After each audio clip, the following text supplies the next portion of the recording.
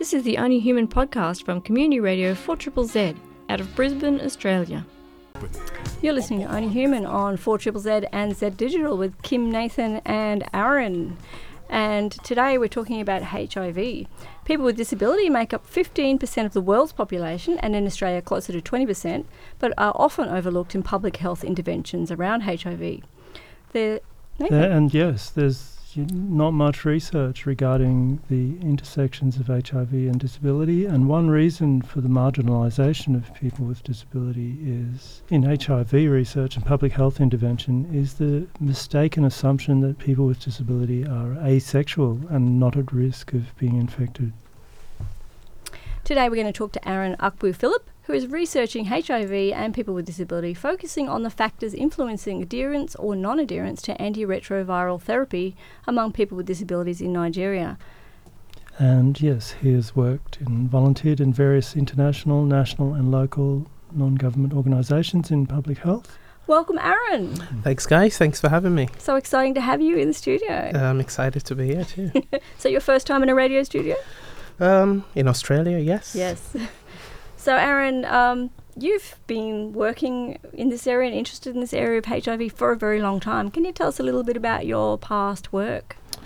Right. I've been in this field, in the field of development, generally for maybe about 5-6 years now.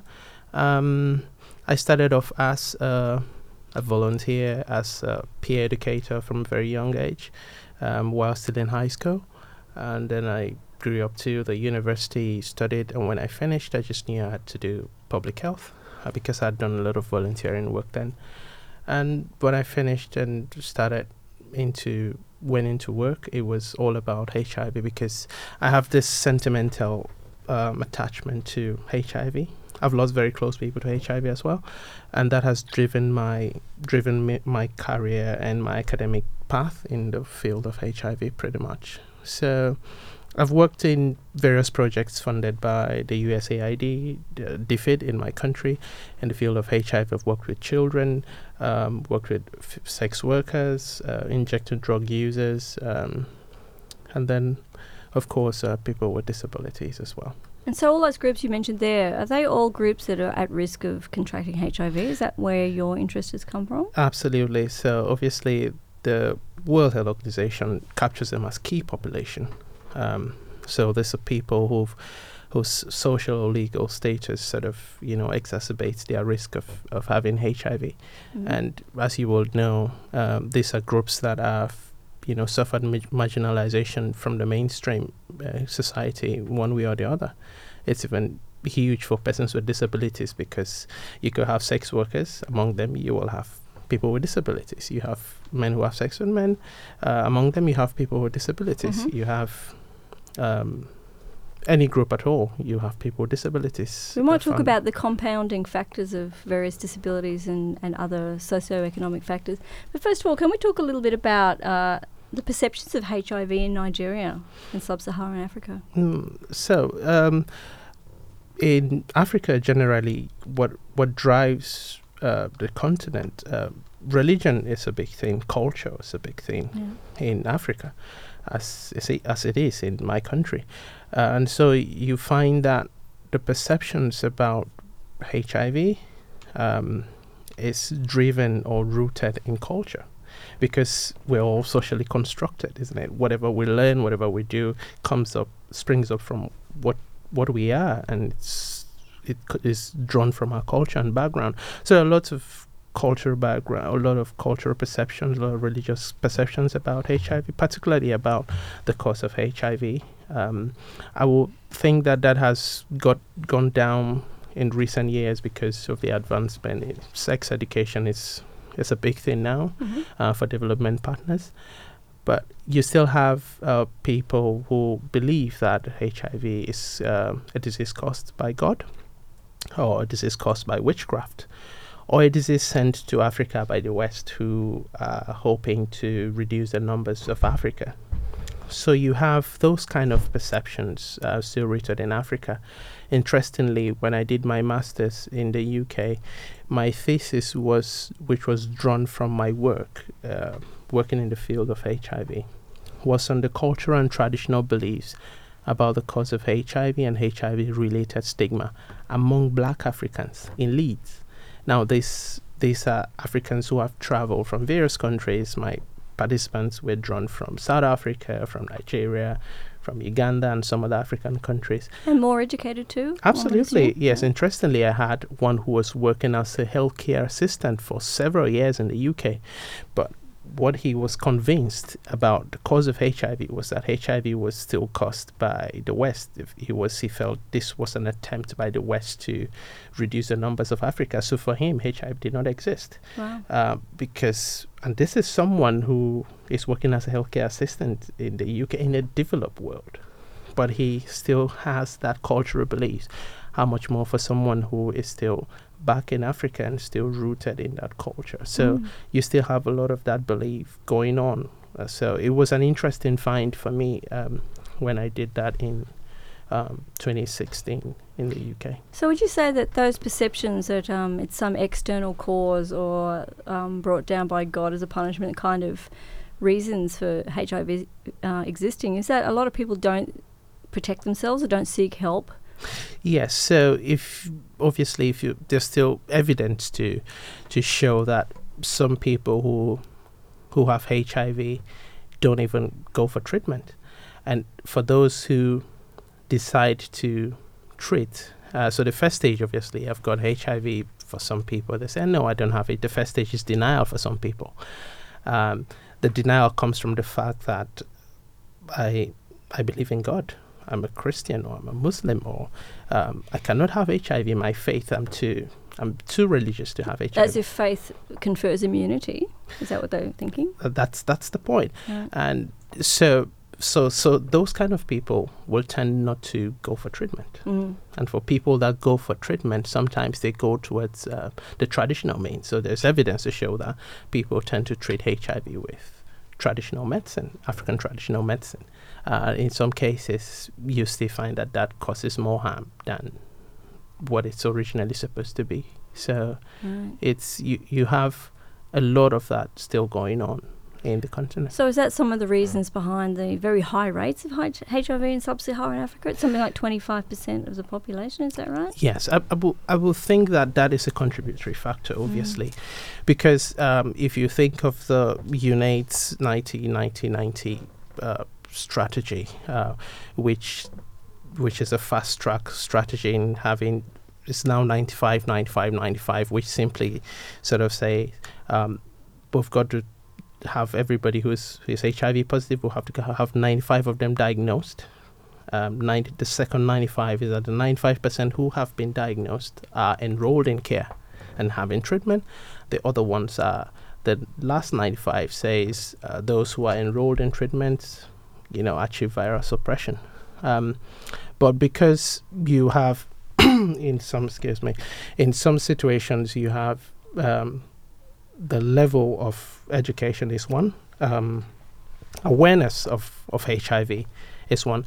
It's because we will argue that information is there in Africa. Obviously, people know about HIV as they did decades ago, but you still have people drawing inspiration and their information from their cultural background, which sometimes tilts away from what we have as the facts about HIV. So because people shy away from what is actually there, the information that is actually there about HIV, you have that growing risky behaviors as well. It's there. People, a lot of some young people just say, oh no, I can't have sex with condoms because my religion doesn't permit this, or I don't like it. That increases or causes more harm as well. So how does the public health system in Nigeria cope with that public perception that they don't need treatment, or that they're not, people don't want to admit to the things that they're doing, I guess? Yeah, I think, like I said, if you look at an HIV programming in Nigeria, for instance, there's been amazing progress regarding that, because I know that some people, I've had friends who have conversed with in the past to say, no, I don't believe HIV exists, but they think differently now. Yeah. Because there's been, a bombarding of information from the government, from development partners about HIV.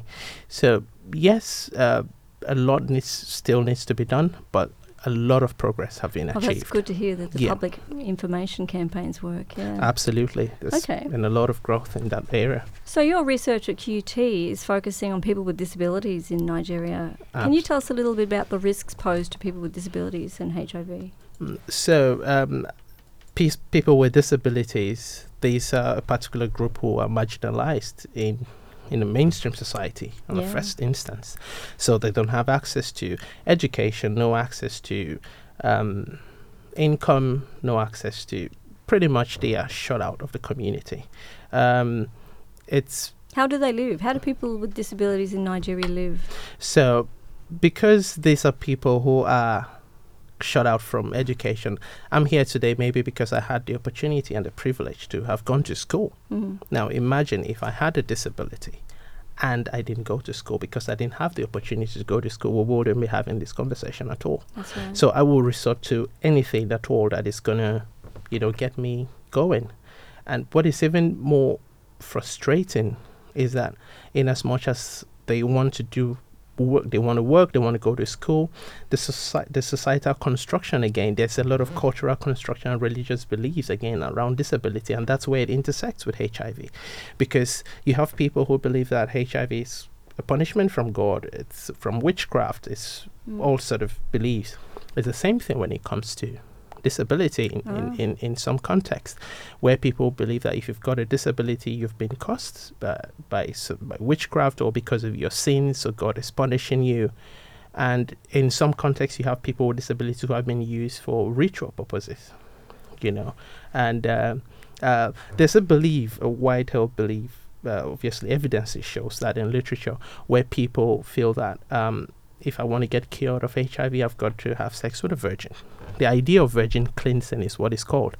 And because persons with disabilities are looked up as asexual, they don't have sexual feelings, they're just there, So they tend to suffer more from rape and sexual assaults because of virgin cleansing. So you have a lot of intersecting issues when it comes to HIV and disability, because people with disabilities, because they don't have access to resources, education, income, whatever, they are sort of cut off from, you have them at the lower class, sort of they're left poor, they can feed themselves, they can go to school, and most of them, you see them resorting to alms begging. So it is more of like, if you've got a disability in some context, you are sort of commissioned to go into alms begging, because if you don't have education, you don't have an income, what do? Interestingly, we've got some champions in some disability advocates who are living with disabilities themselves, and they're doing amazing work because they've had the opportunity to be educated. Without that, they wouldn't be in the right spot to do that, So despite the fact you're saying there that some of those elite people who are more educated still hold these regressive attitudes towards HIV, some of those people from that group are having children with disabilities and giving them opportunities. Absolutely. And that's where these advocates have come from? Yeah. So some of them, it's as a result of the work they do. Some of them, it's as a result of having children with disabilities. Some of them, it's as a result of the fact that they are tired of the oppression that persons with disabilities face. I don't have a disability, but it's annoying almost if you think of the fact that I personally have all the amazing opportunities I've got to study, to have an income, to have all the good things of life.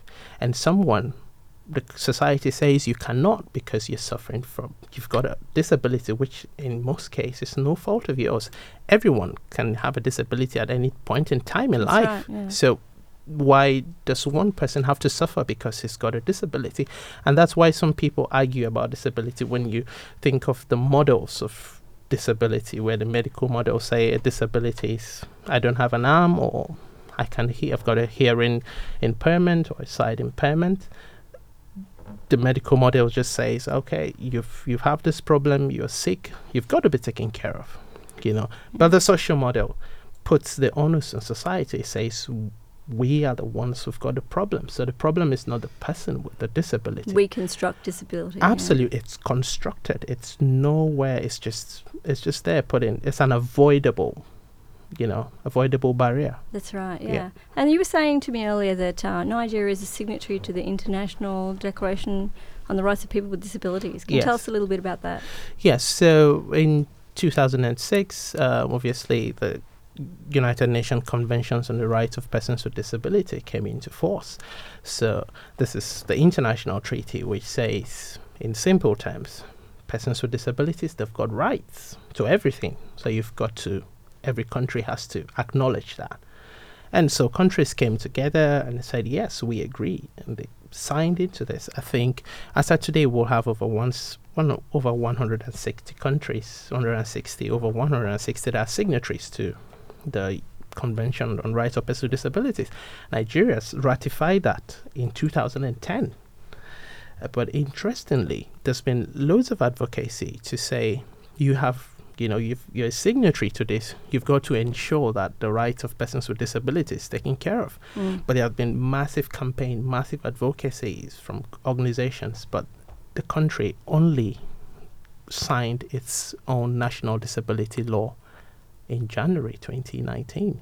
This is 9 years. Very slow moving. 9 years after you went to the international community and say, yes, we're going to take care of persons with disabilities. That's right, and that's one of your obligations when you're a signatory to the convention, isn't it? That's the point. You've got to ensure that you have everything in place. Think of the ramps, the brailles in public places. Public toilets have to ensure that you plan with persons with disabilities for everything, but that wasn't done. So although it looks like the country has been slow in doing that, as someone who is, I am optimistic and a proponent of good governance and whatever. So I believe that it's a good start that the government have actually done that. So that is a positive thing for me, where the government has said, okay, we've signed this into law. Now it's going to be it's going to be a transition now of implementation, isn't it? Okay. And we have been talking to Aaron, who is a researcher at the School of Public Health and Social Work at QUT, and he's doing research into people with disabilities and HIV. Now, we're going to talk a bit more about your research in particular, which you're apparently getting quite good at, are you? I hope so. So you're looking at people with disabilities in Nigeria and their adherence to the drugs that they need to take? Absolutely. Why people with disability in particular? Yeah, so I've been a development worker for quite some time, and during all that work, I've worked with most of the at-risk groups. But I conduct training sometimes, and you find persons with disabilities there. So it was interesting for me because I've had some background in HIV. Now I conduct trainings, although it was on governance issues and some on youth programs actually. But I was caught up with the fact that I've done work in HIV. It will be interesting to see how disability intersects with HIV. And so I went into literature to see what's there in Nigeria about persons with disabilities regarding to HIV. And in Nigeria, the first case of HIV was in 1986. Now we have prevalence rates. We know the data when it comes to HIV regarding women, regarding children, regarding sex workers, regarding most of the at-risk groups. Mm-hmm. But there was no data for persons with disabilities. In fact, interestingly, I found out that the first seroprevalence study that was done to find out how many persons with disabilities have HIV in Nigeria was done in 2015. This is just how many years back? Five now. Yeah, this is very, very recent data, considering the fact that HIV, everyone knows about HIV. So with that, I'm like, it will be interesting to sort of dig deeper to see what is there for HIV. And I told you about the 95, where UNAIDS say we've got to end HIV as a public health threat by 2030. Yeah. The third prong of the 95 is achieving viral suppression. To do that, it's strictly tied to antiretroviral therapy. So you achieve viral suppression when you take your HIV treatment, literally. So if we have to achieve the last prong of it, and we have all this amazing data about everyone, and we don't have the data about persons with disabilities. How do we expect to meet that target? Is it difficult for people to get the antiretroviral drugs in Africa, in Nigeria in particular? It's obviously it's been made free over several years. Oh, that's good. Yeah. But still, you still have issues of stock out and some other structural issues. What you also find is that persons with disabilities, going back to them now, is that some of them do not even have, because we've talked about the poverty circle for them, no income, no education, nothing. Some of them do not even have the resources to go to the hospital to get their HIV treatment. When I did some work a few years back in 2016 on a project that we worked on HIV, what we did was when we test people with HIV and you're found to be positive, we link you to care. In doing that, we provided what we call the escort services. So in doing that, it's either we give you the money to go to the hospital because you don't have it, or we take you to the hospital ourselves. By providing buses or some sort of transport? Absolutely. That was to ensure that persons who were HIV positive got to the hospital and got their care. Sounds like transport is a universal issue for people with disabilities. It is. Everything is a problem for persons with disabilities, especially in the global south. So because of that, it's huge. So if they don't have access to going to hospitals, they can't get there. That's when they get there are also structural issues that don't allow them access. And structural issues, do you mean as in the attitudes of doctors and nurses towards people with disabilities? That is a key one, because some of the, obviously there's abundant research about that, where health professionals have very, very stigmatizing attitude towards persons with disabilities. So I'm a person with disability who goes to the hospital. Well, I'm HIV positive, I go to the hospital for my drugs. I can't even get access to it because the doctor doesn't even know I'm there or cares I'm there. The nurse doesn't even bother if I'm there. There are no ramps to get me into the hospital. There are no brailles to tell me where the doctor's office is or the clinic is. So I rather not bother go at all. Remember, there's a first issue that I have tried to solve, or maybe have tried to borrow money to go to the hospital, and then I go to the hospital and I'm faced with all of this myriad of issues. I'm not going to go back the next time. And there's no, like you're saying, there's no welfare support for people to have someone help them do what they need to do? That's another thing, because we live in, obviously, it's a very fast life for everyone. So if I've got a disability, you've got the support system. Obviously, the support system is good in Africa, where families take care of their own. Yeah. It's a good thing. It's a big thing for us in Africa, in Nigeria precisely. But then you still have people have to go out and fend for the family and all of that. So when they leave, there's no support system. It's, for instance, you've got the NDIS in Australia, and the government is providing that support for persons who've got disability to say, yeah, you can live quality life because you've got government supporting you. That system is still not there in Nigeria. And that is what we hope to see, if at the end of the day, this research could inform some of these policy issues that are coming up. So that's one of the things you're hoping to find with your research? What else are you hoping to find? It will be interesting, obviously. Like I said, nobody has any data about this. It's not been done. So I will think that as a development worker, my first point of call is to get this data into the field for academics, for development partners. If they want to deploy HIV programming, disability programming, they've got to go back to what has been done in research. So I really, really hope that whatever my finding is going to be, it's going to inform or guide HIV and disability inclusion programming in Nigeria and across the world as well. That would be a fantastic outcome, wouldn't it? Hopefully, yes. I look forward to it. Okay. And so what else are you planning on doing after you finish this? Well, you haven't thought that far ahead yet.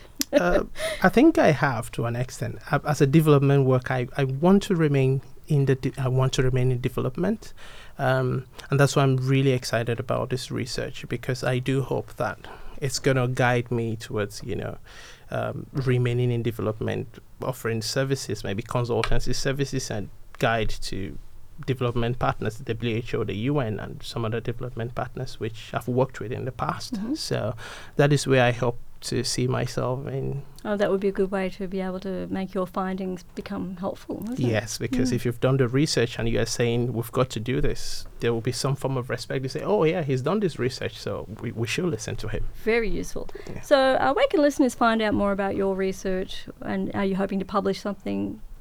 Yes, we're working on that. My supervisor is pushing me in that direction now, which is exciting. And scary. yeah, obviously it is, but it's something we've got to do. You've got to publish as you go. So I'm hoping to maybe publish something, a narrative review or some systematic review as I go on to from the work I'm doing at the moment. Mm-hmm. And do you have any agencies or organisations out there that you might recommend people to look up if they want to find out some more about the intersections between HIV and disability? I think there are lots of documents to look at. If you look at the World Health, there's a very good report which came out in 2011, the World Disability Report by WHO and the World Bank. Mm-hmm. That will be probably the first place to look. Okay. So you will find that document on the UN website, on WHO website. They're all there. So I will advise that's the first place to start. Okay. Well, thank you so much, Aaron, for being on the show today. And people can listen to this interview again tomorrow night on Z Digital at 6 p.m. We hope to talk to you later on in your research and see how it's going. Thanks so much for coming into Triple Z today. Thanks, Kim. Thanks, everyone.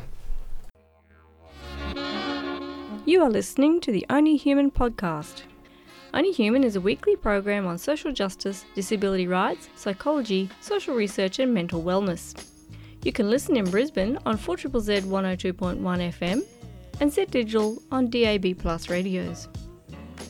Love community media? You can support 4ZZZ by subscribing or making a donation at 4ZZZFM.org.au.